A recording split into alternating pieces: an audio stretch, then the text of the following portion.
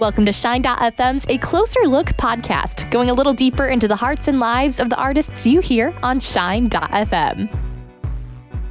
How are you? I'm so good. I'm hiding from my kids right now down in our basement studio, and we are all recovering still from that stomach virus we had last week. Yeah. And thank you so much for your flexibility. Everyone in our house got it, and so it was crazy. So you're not. We're good. We're getting there. Yeah. Then you have to take care of your kids who aren't feeling good. Yeah. I know. Thankfully, Keith and I got it at different times, so he was able to take care of them while I was sick, and then I took care of them while he was sick because they had it longer than us. So tell me about your kids. How old are they? So Levi will be 5 at the end of August, and Lila just turned 2 in February. So that means I haven't slept in 5 years. Yeah. And they're just the best. I mean, I want to punch a wall. They're so cute. Just amazing. And we weren't supposed to be able to have kids. And so there's a lot of gratefulness in our house surrounding our children, and just really thankful for God's provision in that way. So with summer coming up, do you guys have fun things planned with your kids? We do. We have a few trips, and I'm so excited because they love the beach. We're going to the beach, and it's been a long time since we had a vacation. So I'm really looking forward to that. Just, seeing them experience new things, especially Lila, because she's 2. And so everything is new for her. We're super excited, and to spend some time with some family. Yeah. Do you get a break from being on the road or performing, and you just get to take the summer off, or do you still have a lot of other things in there? We both still have shows. So my husband plays for Toby Mac. He's in Diverse City. And so they still have shows over the summer, and I still have some shows too, but it is lighter than it has been. So we're thankful for that, because I think you need a breather. It's godly to rest. So when you are busy and being a mom and being an artist, how do you find time to rest, and how do you spend that time? I am still figuring it out.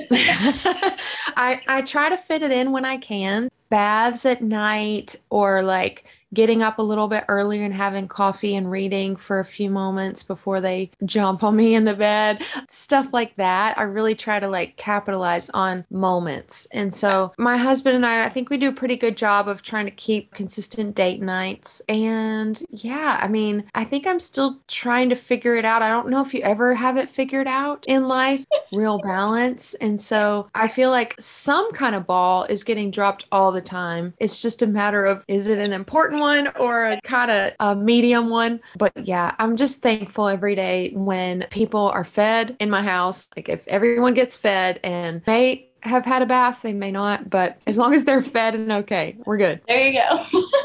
So your bare minimum. Your album's been out for a week. How do you feel? It's great. I mean, when you record an album like this, a lot of times you've lived with it for so much longer, and you've been done with it even for so much longer than when it comes out. And so when the response is positive, it's really, really awesome. And it's been so great. I think the songs are really ministering to people already, and already getting people write in about stuff. And so, when I first started doing this and people started writing in long letters of what God was doing in them and through them, through the music, I was overwhelmed, honestly, especially with the harder situations that people would write me about. I was kind of taking that on and carrying that weight at night when I went to sleep. And not because I have a savior mentality, but because I really just felt like I was just thinking about their situations. I really had to learn how to release that instead of taking that weight on, praising God for what he was doing in the middle of it.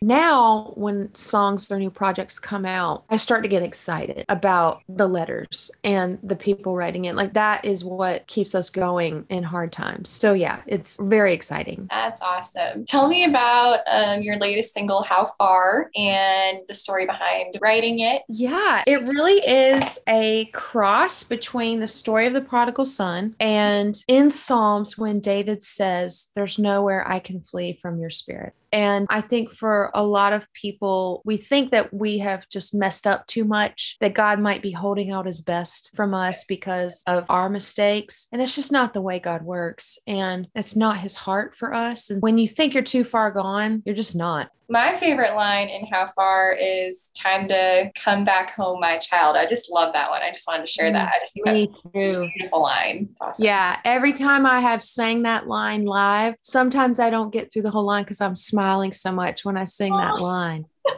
Time to come back home, my child. Oh, so I came running. Oh my gosh, I love it. And I love the difference between the first pre and the second pre, because the first one is I kept running from him. And then that image of the turn and saying, no, so I came running to you, God. And I love that image of running from God, but then running straight back to him. Yeah, I love that. But one of my other favorite songs from your album, and I heard you perform this one live at the Momentum Radio Conference last summer, but I love Braveheart. And oh yeah, that one just meant a lot. Oh my gosh.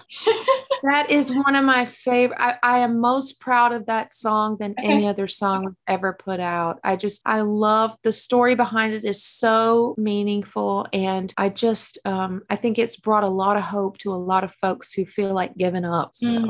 Would you mind sharing a little bit about the story behind it? Yeah. So I had been introduced to a woman by a man in my small group. He said, considering your history of depression and suicide, we thought maybe it'd be good for you to walk alongside her in life for a second. And so as I got to know her, I found out that she had been trafficked by her family when she was 4, and she was rescued when she was 34. It was like one of the worst cases the FBI had ever seen. She didn't know how old she was. She didn't have a name. She'd never used money or been in a store, or driven a car, or anything like that. And as I got to know her, I was just heartbroken by her story. And we wrote a song for her called Braveheart. And I thought, man, it'd be so awesome to send that song to her when the timing seemed right. And it just never seemed appropriate. And so I just kind of held on to it. And I thought, well, I'll send it to her at some point. And so months passed and our mutual friend reached out and he said, no one's heard from her for 3 days. She's been missing. Turns out because she was beaten every day when she was trafficked, she has seizures. And so she'd had a seizure in a basement somewhere doing laundry and wasn't found. And long story short, she was in ICU and they were going to take her off life support. And so I knew that it was time to send her the song. Yeah. So we sent her the song along with a prayer from our small group, and she shed a tear. And so the doctor was like,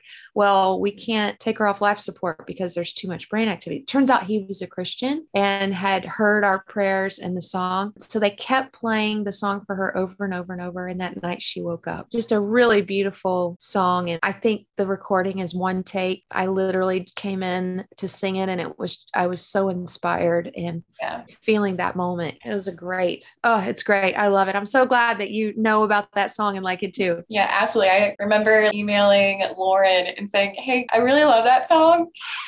And she sent me a copy of it. It's like, thanks. That's awesome. I have it on my phone. That's awesome. So just one final question. If you have any encouragement from a listener, maybe a mom like you, what would you say to them? You are stronger than you know. Don't give up. You have more fight in you left. Don't give up and trust God. Trust the process. Gotcha. Well, thank you so much, Tasha. It's been great. You're welcome. Thanks for listening to A Closer Look. For more content like this, subscribe to the Shine.fm podcast channel from Olivet Nazarene University.